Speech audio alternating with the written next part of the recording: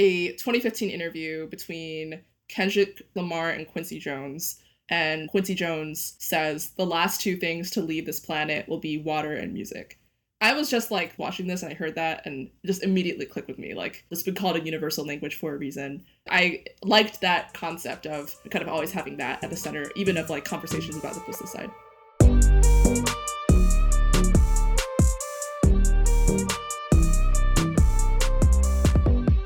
In this episode, I talked to Cherie Hu.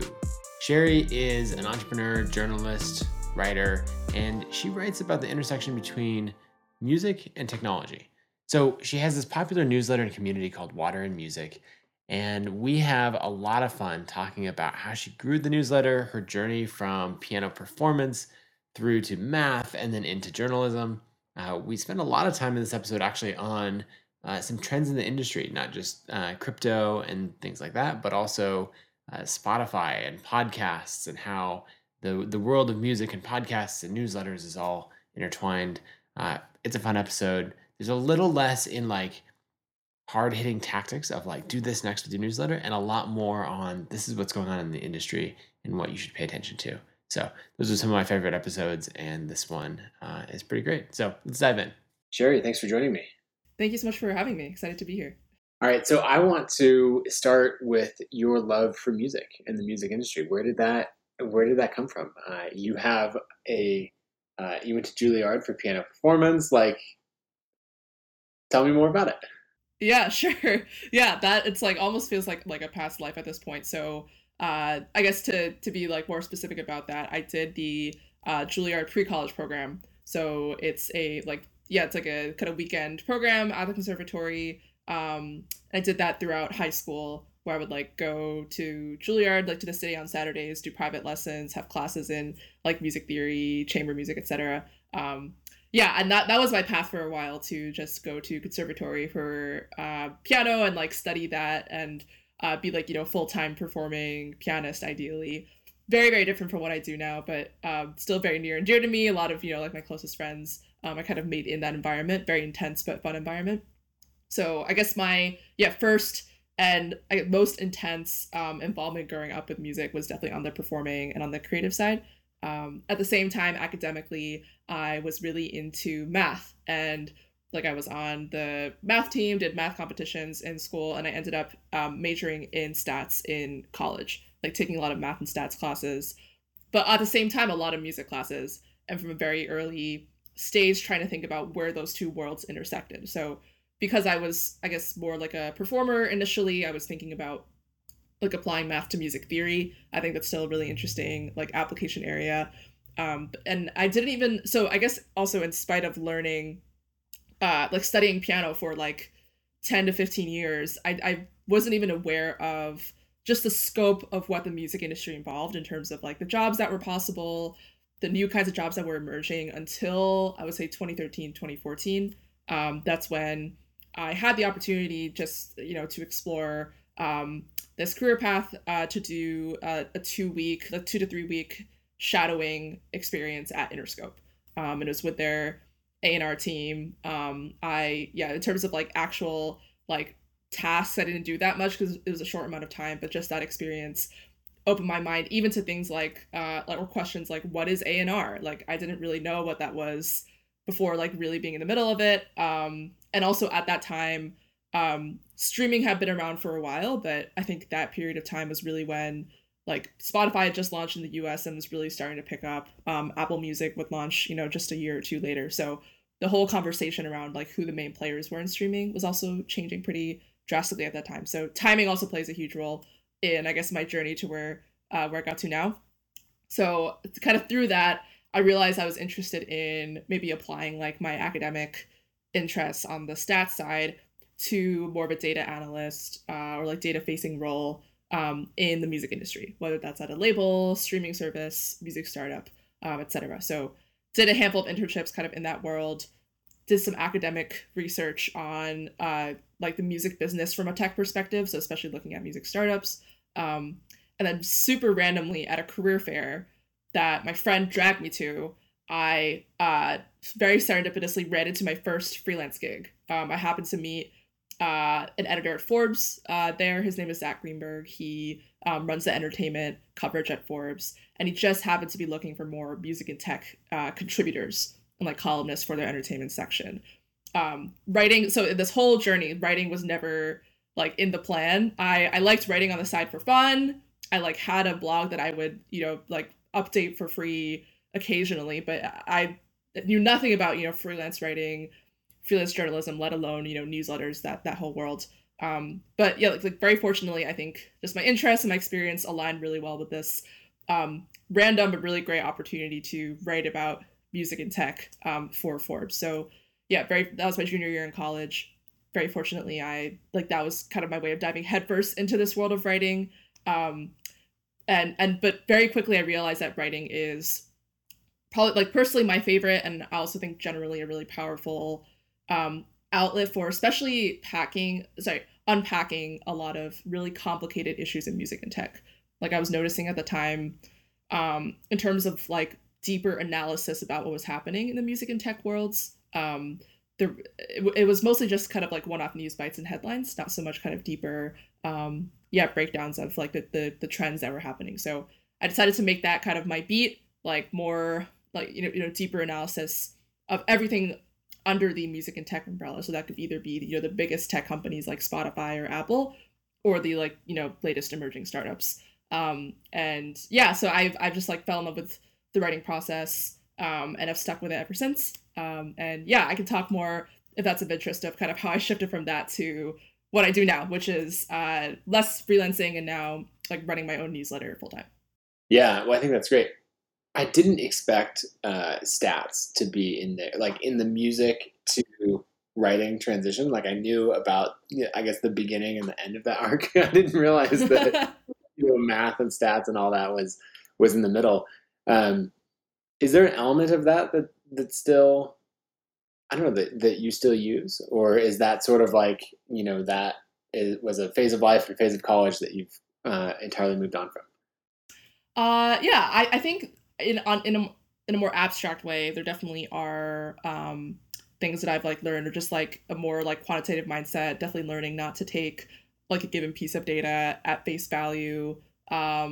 Even like very simple things like understanding like correlations, expected values, like in the context of like understanding anything from like streaming to ticketing data. It can be super valuable. I usually don't do kind of more like in-depth like hard coding like data journalism. I've done a handful of those kinds of projects early on the side. I would say most of what I do is I guess like more like holistic like business reporting, or like business analysis. But definitely just the mindset and the training to especially for like a theoretical math proof. Like you might not necessarily connect that to the experience of writing an article, but just like the training that experience gives you to like really have a sharp lens for like any loopholes in logic, for example. Like this argument like doesn't really make sense. Like why are they skipping all of these steps? Or I find like not just in music but in a lot of like business writing,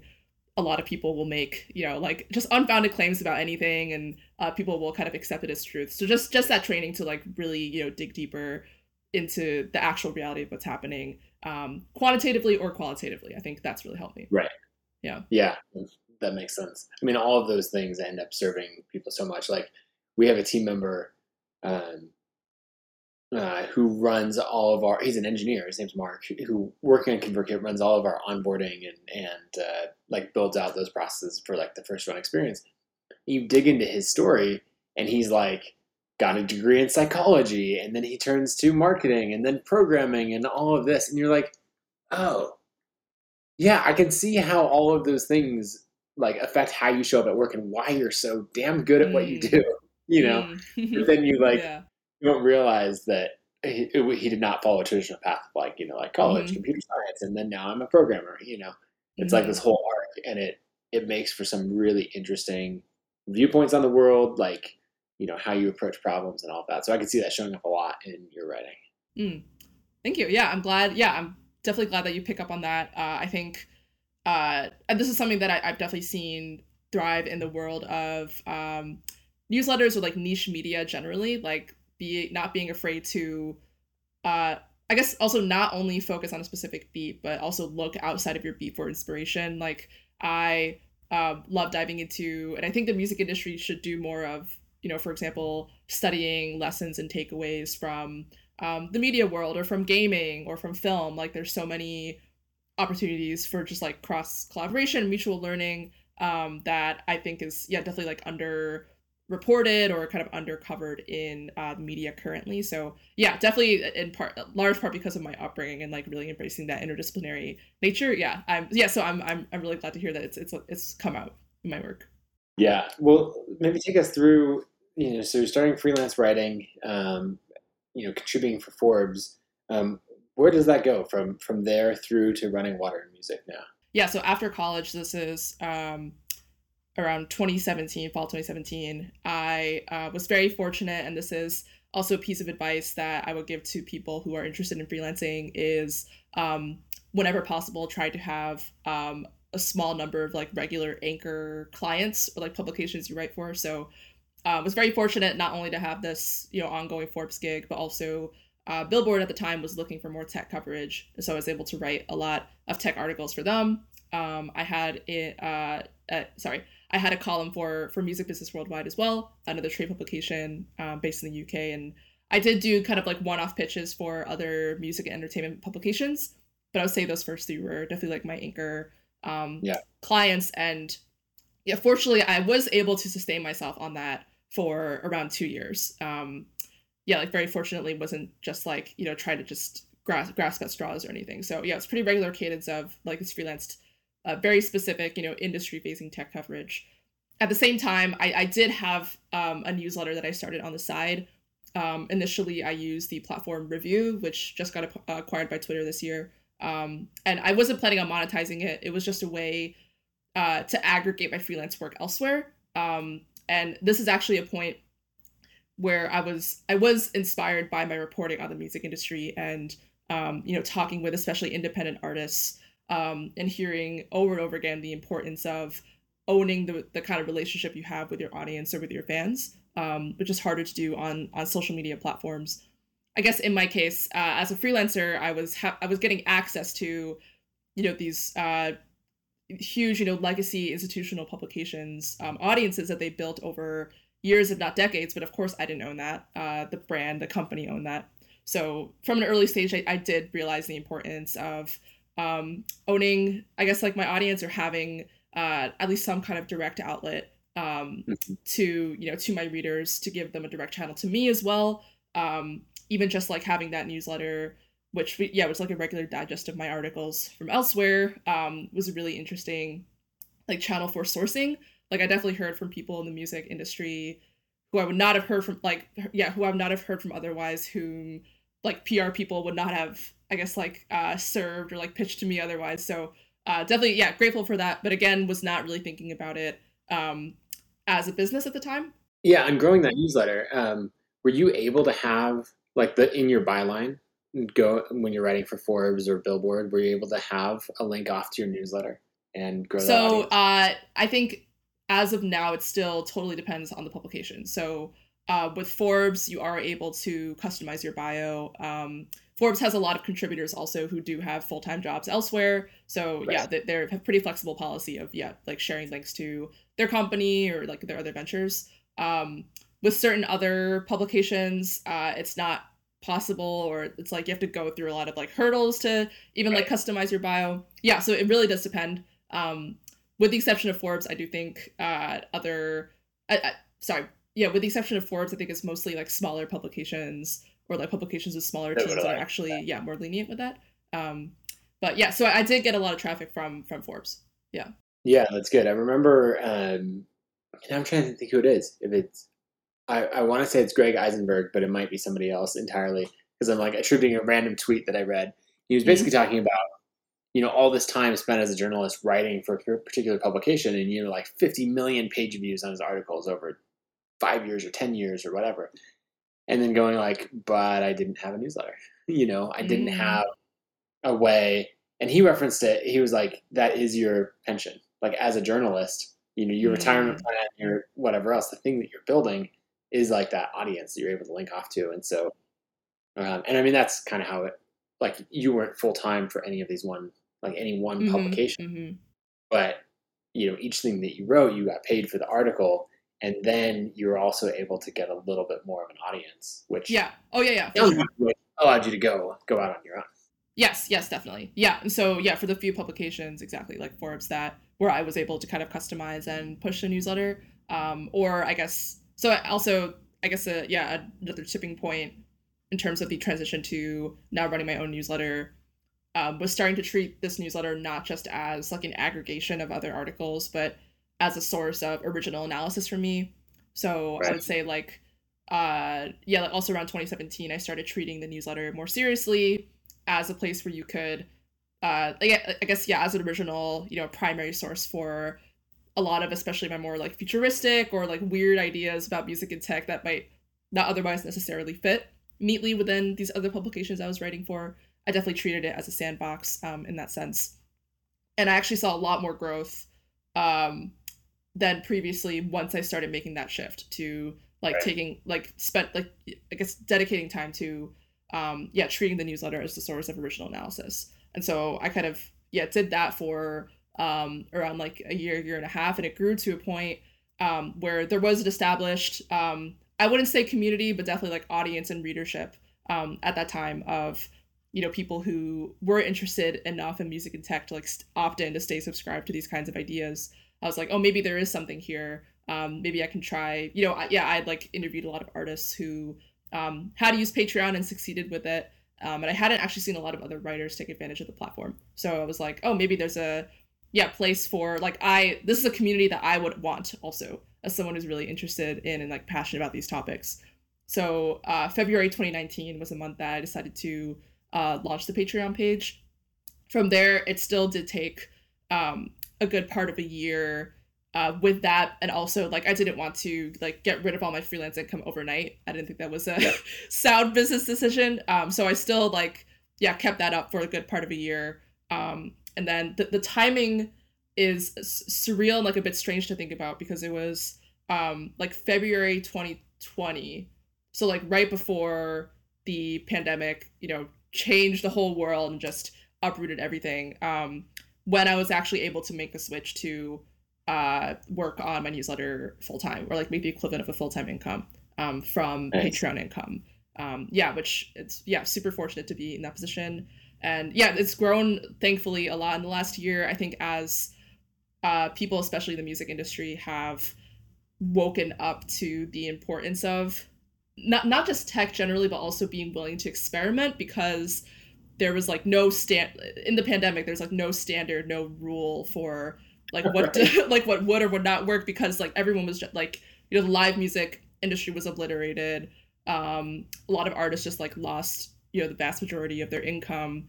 Um, and I think a lot of people in that environment, yeah, were much more open to new kinds of solutions, especially in tech for just connecting with fans online, let alone earning an income. So yeah, very grateful to have been in that position to like help guide people through, this chaos. And yeah, so I guess like fast forward a year later, I just brought on two, part-time people to help. So now I'm thinking about hiring. That's a whole Mhm. other, question and learning curve that, you of course have gone through as well. That, yeah, like kind of how to grow from just being like a solo newsletter operator to building a wider brand where multiple people can contribute. Still figuring that out in real time, but yeah, so that's kind of the next phase of Water Music this year. I like it. That's fun. Really quick, will you share the name Water and Music, where that comes from? Oh, yes, of course. So, yeah, initially, on the surface, not related to like business at all. So maybe not the best name, but I like it. It comes from a 2015 interview between Kendrick Lamar and Quincy Jones. Um, it was on Hypebeast. I think the interview clip is still available on YouTube. And at the very end, Quincy Jones says the last two things to leave this planet will be water and music.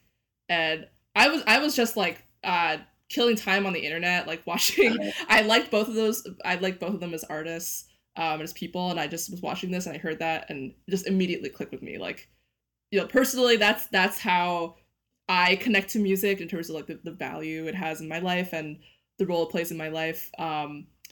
In hindsight, there are also, if you like really want to dig deep, there are a lot of like similar or parallel um words or like similar vocabulary with water and music, like waves and Mhm. flow. I've been like trying to make a list of those like puns related to water music. So yeah, it on many layers there are a lot of similarities between the two. Yeah, and I liked that concept of, you know, always like centering music Yeah. as just something that so many people love around the world. It's been called a universal language for a reason. Kind of always having that at the center, even of like conversations about the business side. Yeah, I like it. Do you get people who get the reference right away, or like do No, intended get the vast reference, or majority do nobody gets not. the reference? You have to I also explain it. think Quincy has only said this in 2 interviews that I've seen, so which is You're like, I can probably a point to good the thing. exact Yeah, reference. You can yeah, reach out, get his team, be like, hey, can you get him to say this a little bit more? yeah. Because every time he says it, it'll give us a little brand boost. There we go. Yeah. Um, okay, so I'd love to throw some numbers in there. So if we go back to, I guess it'd be when you launched the Patreon, like how many subscribers did you have, and then on the free side of the email list, and then like what revenue did you get over the next like 30 days or so?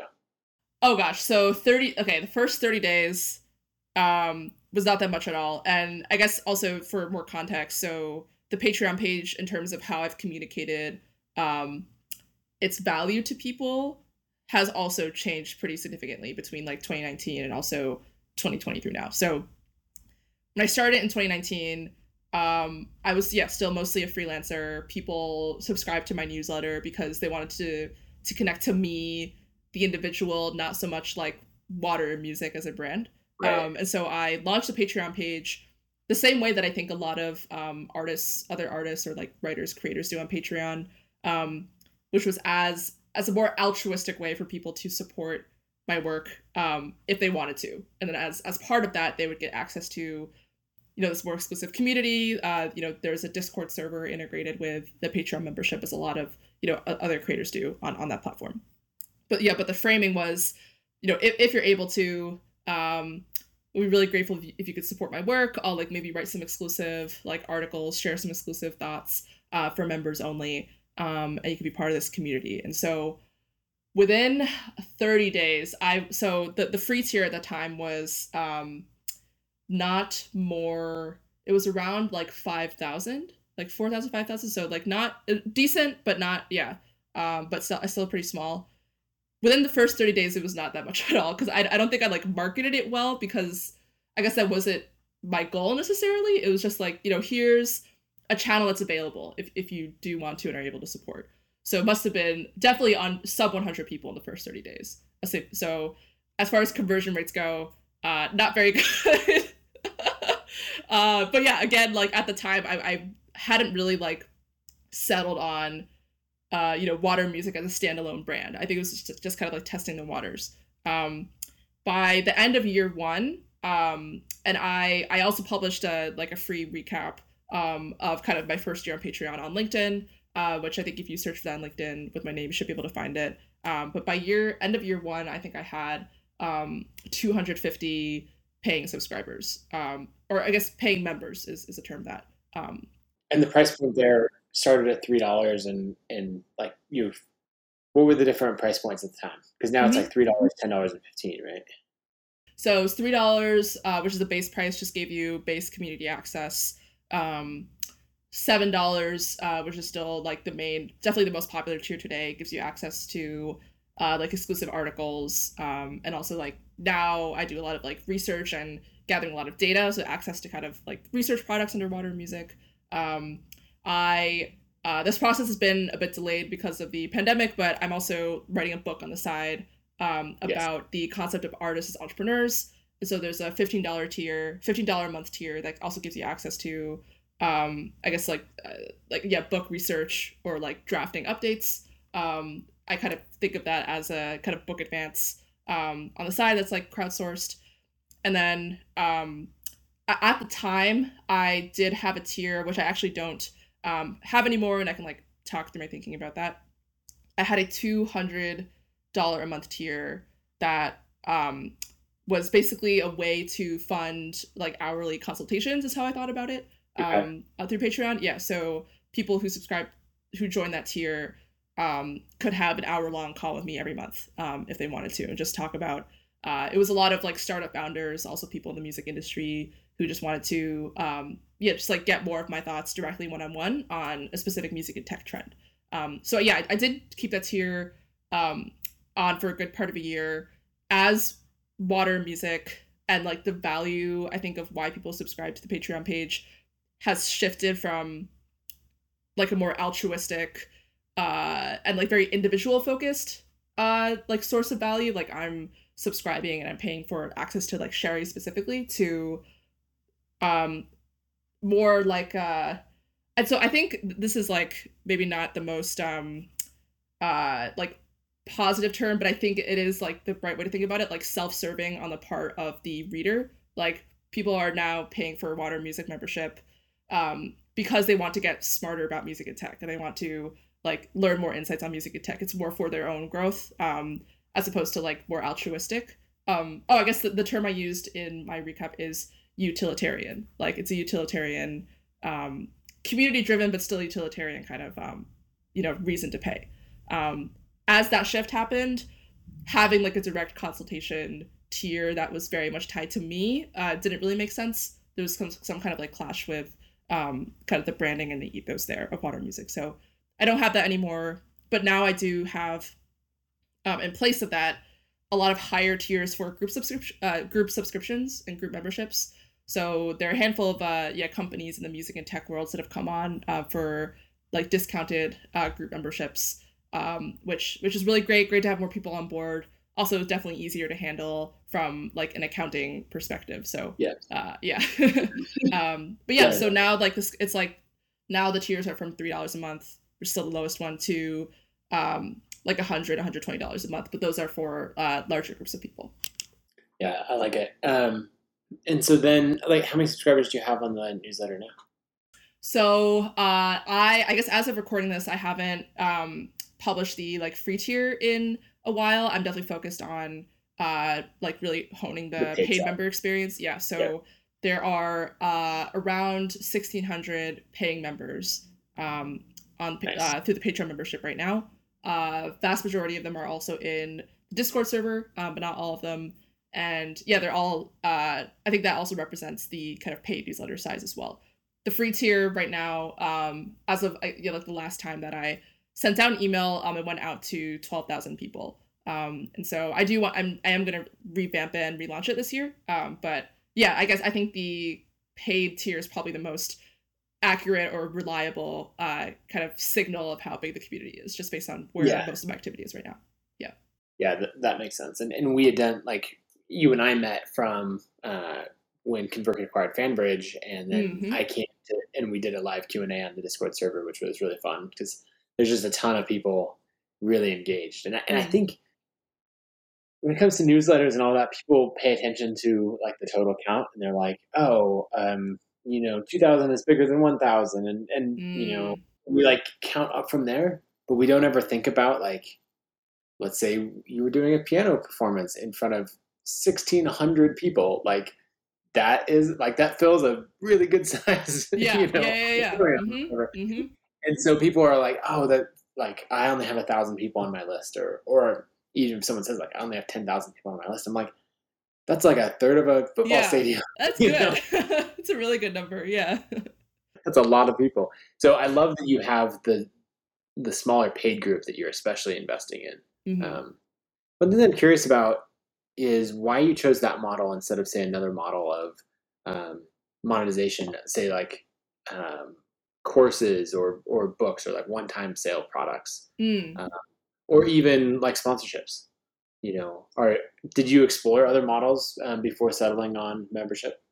Yeah, interesting question. I think at the time I settled on membership just because that I think was the best model for, also, yeah, I guess in the immediate context of launching the Patreon page for people who wanted to support a writer or creator directly. I think having that like more regular, I was also thinking about, as opposed to how freelance writing normally works and how writers normally get checks, like having a more much more regular, predictable source of income.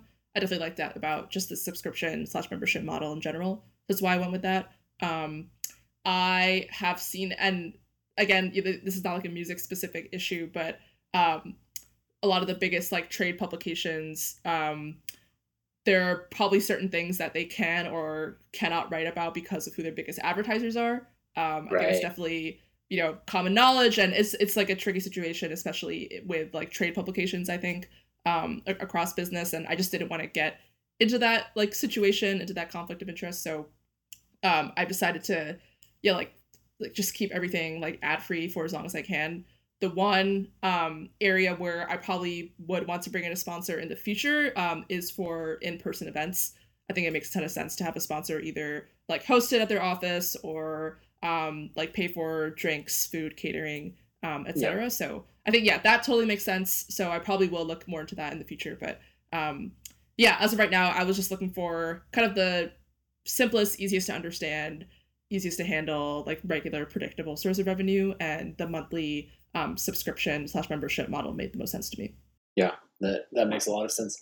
I'm curious, as you've been writing about tech and music and the intersection of those worlds, what are some of the most interesting things that you think are happening right now where you're just like, it's the sort of thing that you're out at drinks or happy hour with your friends and they're like, okay, you talked about this a lot. And you're like, no, no, no, but let me tell you more about it.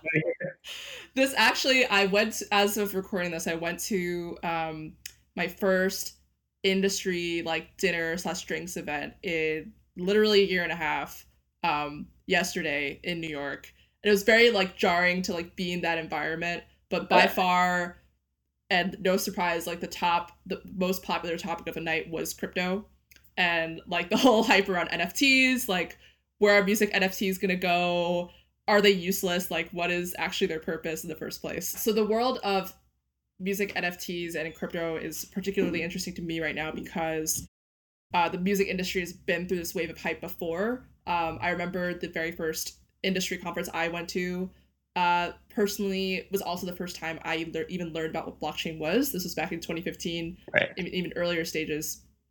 And it was a blockchain one-on-one panel, and it ended up being a shouting match essentially between this like representative from like very old school music industry, like from a performing rights organization, didn't want to share any data, very skeptical about blockchain, and a startup founder who was essentially trying to disrupt that person's company. And that like really set the tone in like in a maybe net negative way for just how the music industry responded to blockchain, how they saw it as a threat. Unfortunately, this is a pattern throughout the history of music, especially if you look back at piracy, like seeing new tech as a threat as opposed to adapting more to it and try to add value to it and then benefiting from it as a result. Yeah, the music industry has historically struggled with that. What I like about the kind of more recent wave of hype, even though of course, yeah, there's like tons of money being thrown around for who knows why around these digital collectible meme, you name it, these NFTs, is that there's like less focus on how do we get these very very large corporations, a lot of bureaucracy, to agree to share their data for this blockchain application to we don't need them, we'll just start making money ourselves and like create entirely new kinds of markets and economies around art, music, creativity, etc. I personally am like much more excited by that, and I do think Right. the like bigger music companies are seeing that and being like, it's probably not a good idea now to like stop this activity, but we do have to think about where our role, like what our role is in this ecosystem and how we can add value to that. So yeah, that's definitely like top of mind for me currently. Something that will be really interesting to watch, especially in the next couple of months, is how what role, if at all, technology will play in the return to in-person live shows.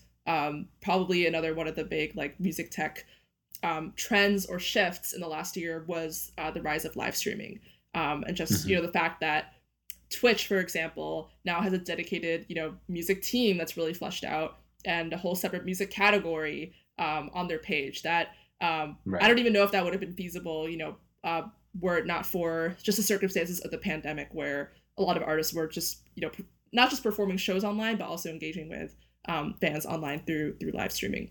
And yeah, it'll be interesting to see one, like, yeah, whether the concept of a live stream concert will still be sustainable as like a standalone business model. There have been so many like startups founded that in my opinion essentially all offer the same service. I could be wrong, but basically all just allow base ticketing, base like Twitch style interactive live chat for a like I guess for a performance that you watch through a screen.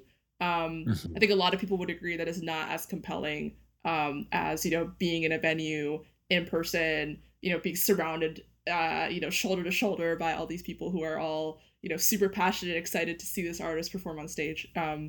I personally am like much more excited about the latter. That said, I do understand the importance of accessibility and like making concerts more available, especially to people where it just might not be feasible for artists to tour there. So that's like one thing I'll be watching out for is how just this unprecedented investment in live streaming over the last year, how if at all that will carry over to in-person touring, which a lot of artists, promoters, venues, etc., are like preparing for right now, especially as cities are reopening. Hopefully all that investment will not have been for nothing. But we'll see.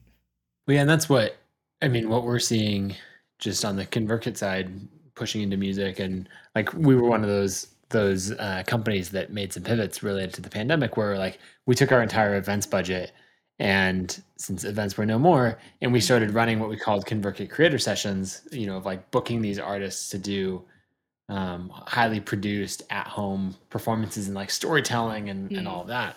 And like none of that would have happened if it wasn't for the pandemic because the artists wouldn't have had the time to do it. They wouldn't have mm, been like, sure, I'll be hired for this. They're like, no, I have like thousands of people in a, in mm-hmm. a concert hall that I need to go perform for. Yeah. Um, so a lot of that changes, but then, yeah, I'm curious what will stick around. Mm-hmm. It's sort of like the Clubhouse Ah, yes. where Yeah, like yeah, it rises like crazy because everyone's like, I have nothing to do. Like it's 10 p.m. The kids are in bed. I've watched everything there is on Netflix. Who's having an interesting conversation about the future of the music Oh, industry wow, on it's Elon Clubhouse? Like Musk. Yeah. I'm in. Yeah, Sorry. whatever. Like I'm in. From 10 p.m. to 2 a.m. Yeah. Like sure.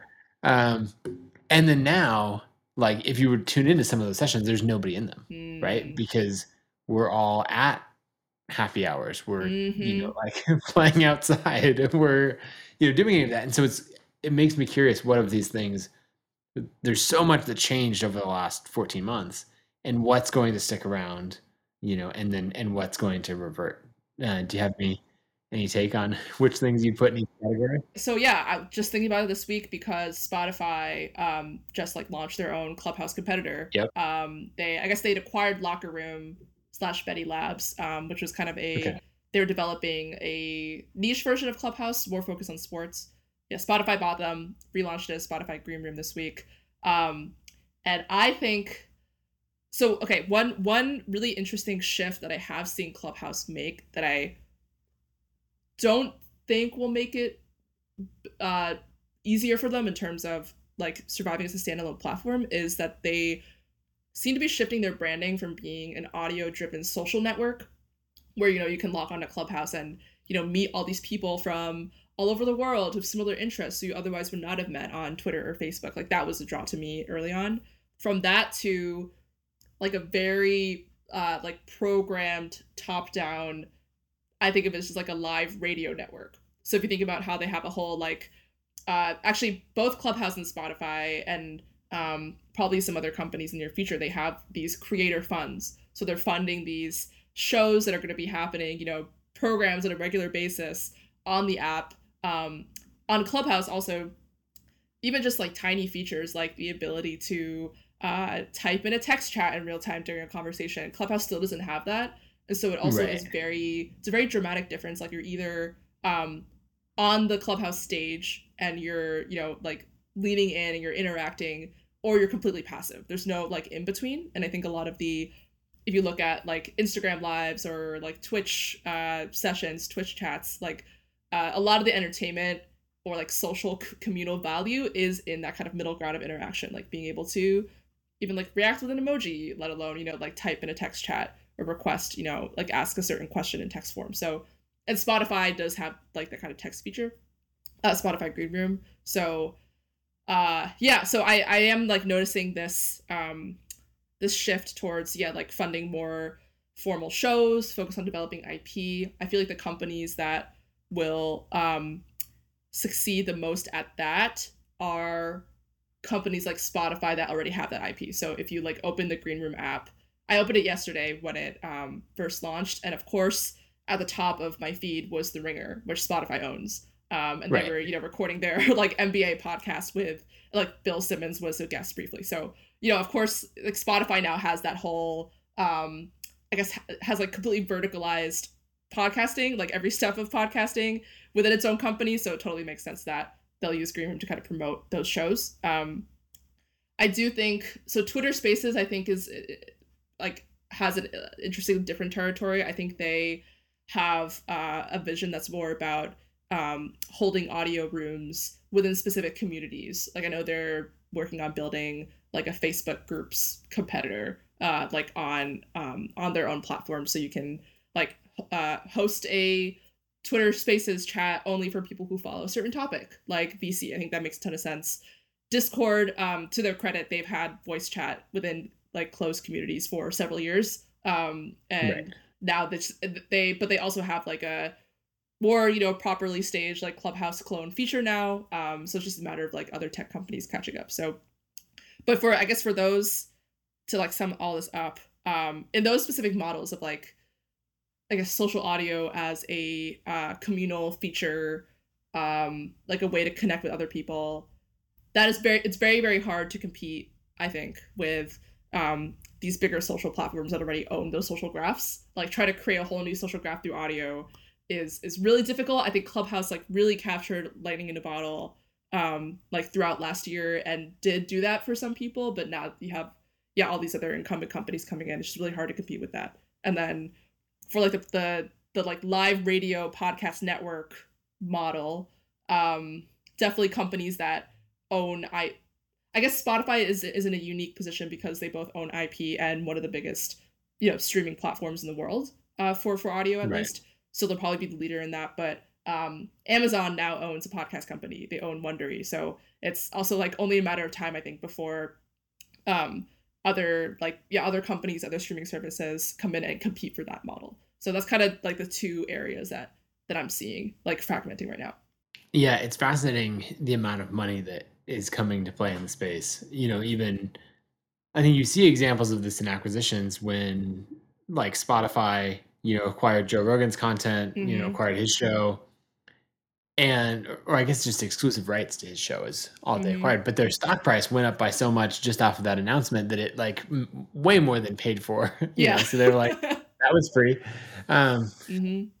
and so, from a grassroots perspective, there's not really, I guess there's so much money being thrown around that like I don't know that you can compete with these other platforms because like Spotify is going to say this is our platform. Oh yeah, and we're already going to funnel everything that we have in Mm-hmm. here. Mm-hmm. Um, and so that's just fascinating to me. Another thing on the Spotify side that I only recently learned, actually from talking to people at Spotify, was in their business model. In hindsight, this makes perfect sense. But in their business model for music, they pay out substantial fees to the artists, all of that, right? Yeah. There's all kinds Mm-hmm. of licensing, who owns the masters, Mm-hmm. who owns that individual recording, Mm-hmm. who wrote the song. Oh, you like that, the little bit of money for every stream gets parceled out so many different directions Mm-hmm. and it can be very complicated. Mm-hmm. And in podcasting, it's very simple. In fact, all these Yeah. podcasters, like a podcast stream, like someone who's listening to this episode on Spotify right now, is worth just as much to Spotify as like a song stream because they Mm. have your attention, they have you paying. If anything, it's worth more Right. because I guess if you're listening to music, then I'm not sure about like the actual fine print, but yeah, if you listen, like they have Yeah. to pay exactly like 70% of their revenue Right. from music to like rights holders, whereas like podcasting is like a whole separate pool. Yeah. Yeah. And for for better or worse, as a podcaster, we're not going like, hey, where's my cut? Mm, You know, mm, because we're like the expectations like you don't get a cut. You know, you mm. monetize through sponsorships or through your other thing. And so Spotify's sitting back and be like, yeah, yeah, no, of course you don't get a cut. No one gets to, you know, when they're over here and like going, hey, we Yeah. just discovered a way better business model. Yeah, yeah. I think it's oh gosh, whole other issue. So I do think in that sense, podcasters are going through an almost like worse version of what independent artists have gone through in terms of their critique of Spotify and Right. like lack of leverage and kind of like lack of this sense of they are also benefiting from the growth and billion-dollar valuations of Spotify as a company. That said, I do think kind of on the flip side, podcasters right now could be a blueprint for artists in the future in terms of like Spotify, for example, and also Apple. They're investing in a lot of like direct to podcaster or direct to podcast monetization models. Like Apple, like they both are working on podcast subscriptions. Apple just launched their podcast like show level subscription model this month, and a lot of people in the music industry have been like, one of their biggest critiques of Spotify from the artist perspective is that it really, there's like few if any ways for the artist to be able to connect and communicate with fans. Like that is not Right. the purpose of Spotify. The purpose is to just make it convenient to access all these millions of tracks, make it really easy to discover artists, but not really to strengthen and maximize the value of that artist fan connection.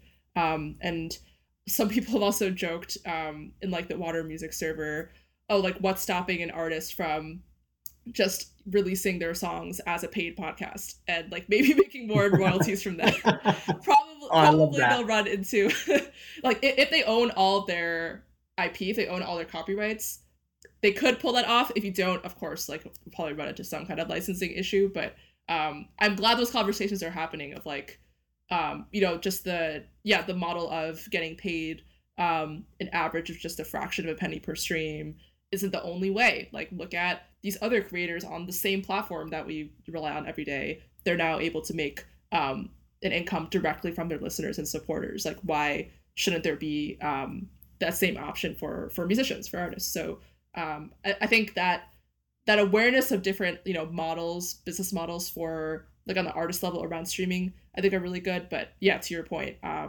for Spotify, it's podcasts are just an easy way to kind of circumvent licensing. And really, I think they are trying to become the major label equivalent in podcasting, just in how aggressive Right. they are about acquiring IP.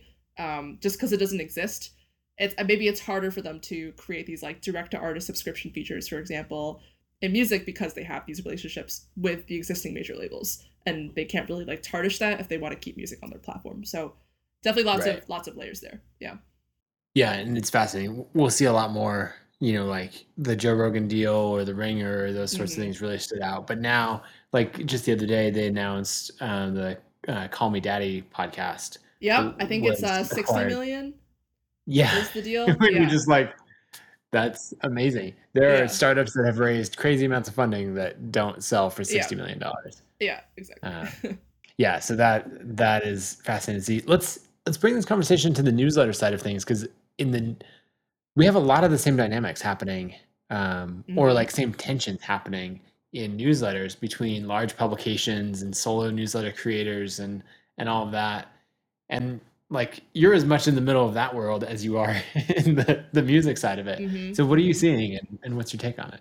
Yeah, oh gosh. Yeah, I think about this all the time. I think there are a lot of parallels, yeah, between I guess thinking also on the so yeah, sorry to backtrack. So there are multiple like layers you could look at this. A lot of like media companies and music companies face similar challenges with tech and social media platforms, for example, like the the relationship between like media companies and Facebook is quite similar to the relationship between like labels and Spotify in terms of that tension of who has more power. This struggle always with like not be able to control the like context in which you Mhm. I guess your work is delivered, fed to potential readers or potential like audience members. Um, the fact that Spotify is also even now, creating an advertising product where artists and labels have to pay to reach certain fans. That is literally a copycat of, these existing social advertising platforms. So lots of parallels on that level. On the individual creator, in this case, like artist or writer level, I actually think in some ways writers, the individual writer situation is even worse than the music industry, because so even with like the recent newsletter boom, as a freelance writer for income, I feel like you do immediately rely a lot more on these bylines in bigger publications to like make a name for yourself, let alone earn income. I think just by nature of the like freelance economy, it's really really hard to build a newsletter from the ground up if you don't already have like access to those like, bigger audiences somehow. I think that is a reality of running a newsletter, especially from scratch. And there is a whole wave now of like freelancers, actually very similar music, like freelance writers trying to unionize or like collectivize around, also asking for better terms in freelance contracts. But like a lot of the times, yeah, so not only do you, like a lot of writers rely on these bigger like brand names to earn income, but depending on the publication, you might not, especially if it's a bigger one, you probably don't own your own IP. Like you're spending hours and hours doing these interviews, writing these articles, but the publication ultimately owns them. I think it's the Washington Post is like in the middle of a controversy this week as of recording, because they are like making it a lot more difficult for writers to even like talk to like an agent, a talent agent, if they want to like write a book. So like Right. I guess that's more in the case of like full-time staff, but it does translate to freelance contracts, like the right to use this article you published in like a book that you might write later on. So lots of parallel issues around like leverage, around like IP ownership. And yes, but so I do think now with newsletters, I am surprised that there aren't more musicians who like are investing heavily in newsletters in a capacity that is not just like marketing. So like if you subscribe Here's to my latest single. exactly, like if you subscribe to, especially more on the label level, like universal music groups, like newsletters, it's just pure marketing. There's no sense of it being like personal, not even like deeper copy. It's like mostly just images and links to stream a song on Spotify. Maybe it's because like not all artists are like comfortable with crafting and like writing these more long form like text experiences, which maybe that makes sense.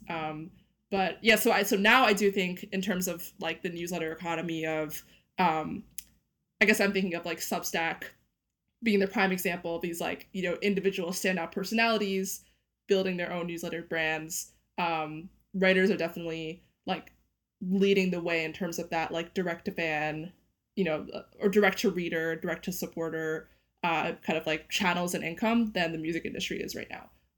But yeah, like historically there've been a lot of parallels in terms of issues that both like creators in both worlds have faced. It's interesting what you're talking about, because you're absolutely right that not very many artists are taking that personal, like behind the scenes, get to know me sort of approach. A lot of small artists will do that. People who are up and coming and getting established.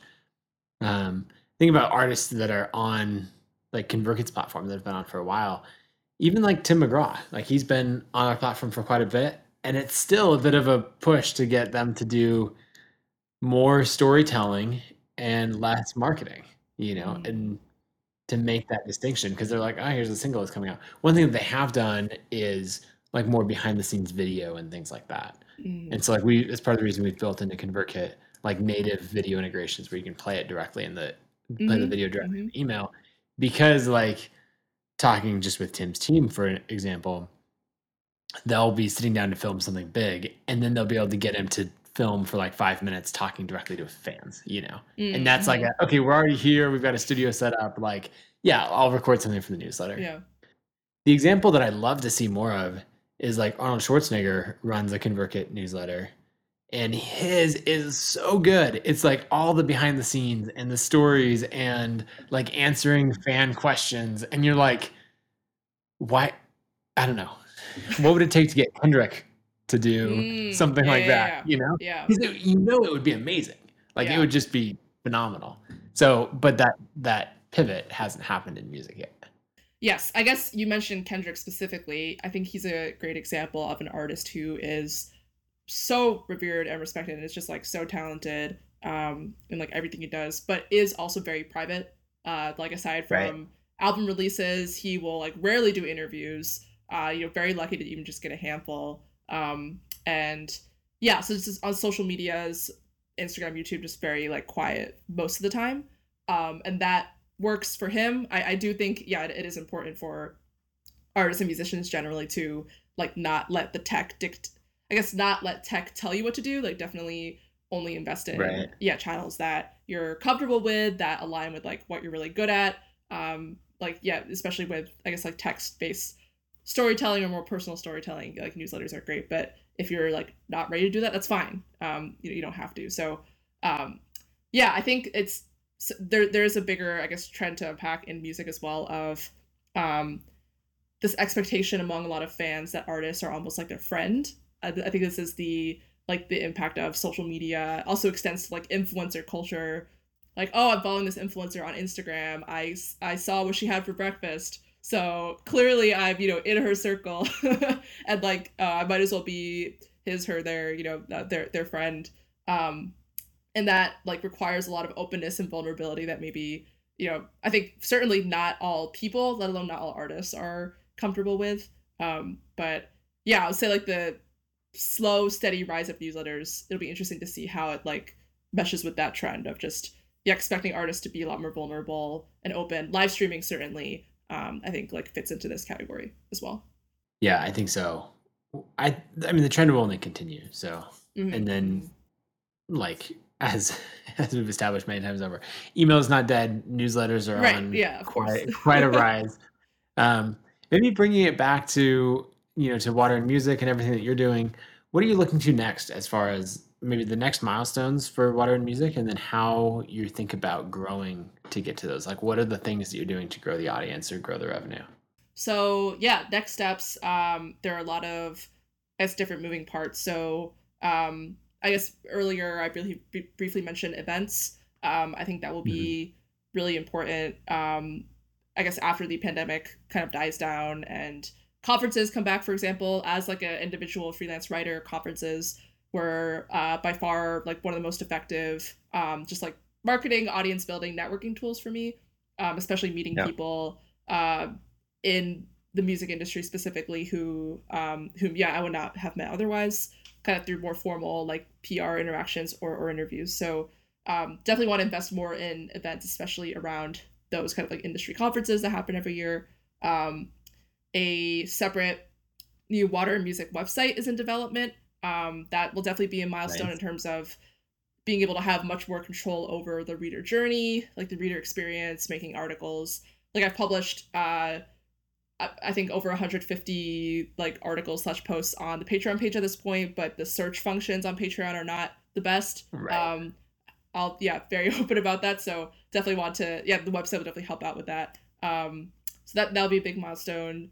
Definitely like hiring is like something I'm also like figuring out in real time in terms of what's the best like combination of people to bring on. So right now I would say the three pillars of what Water Music does is like editorial, like long form editorial analysis, research, very data heavy research, and then community in terms of our Discord server and our Hangouts. So in terms of like hiring, bring on more people to help like manage all those three different parts that like work together in a really like work together in a really complementary way. Yep. That'll be a big priority for this year as well. Yeah, and I guess like the only other thing that comes to mind, and I haven't like figured out how to like formalize this or structure this, but going back to this notion of interdisciplinary thinking about the future of music and about entertainment, I do think we were just talking about Clubhouse and Spotify Green Room and podcasts. A lot of people might think of that as a podcast story, but it absolutely is a music story as well because it could, like Spotify pushed that feature, like the new app, to artists, and I think the music industry could use those kinds of features in really interesting ways. So that's one example, like music and podcast converging, music and gaming. of course, I think are converging a lot more, especially looking at the last year. So, how to build and expand editorial coverage in a way that reflects that. That would probably be more in the form of like hiring more people who are able to who are not experts, but are like fluent in like multiple areas of entertainment and how they merge together through tech. Very like specific kind of I guess niche view on business, but that's definitely something I want to like take more seriously in the future. Yeah. Yep. That makes a lot of sense.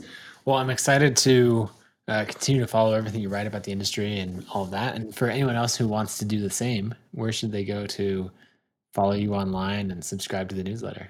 So definitely the best way to learn about what modern music and all the different parts of the membership is just to go straight to our Patreon page. It's patreon.com/water and music, and all spelled out. I'm on Twitter at Cherie Who, CHERIEHU, and numbers 42. You can also find the Water Music Twitter handles in my bio also, so you can follow the membership/newsletter there.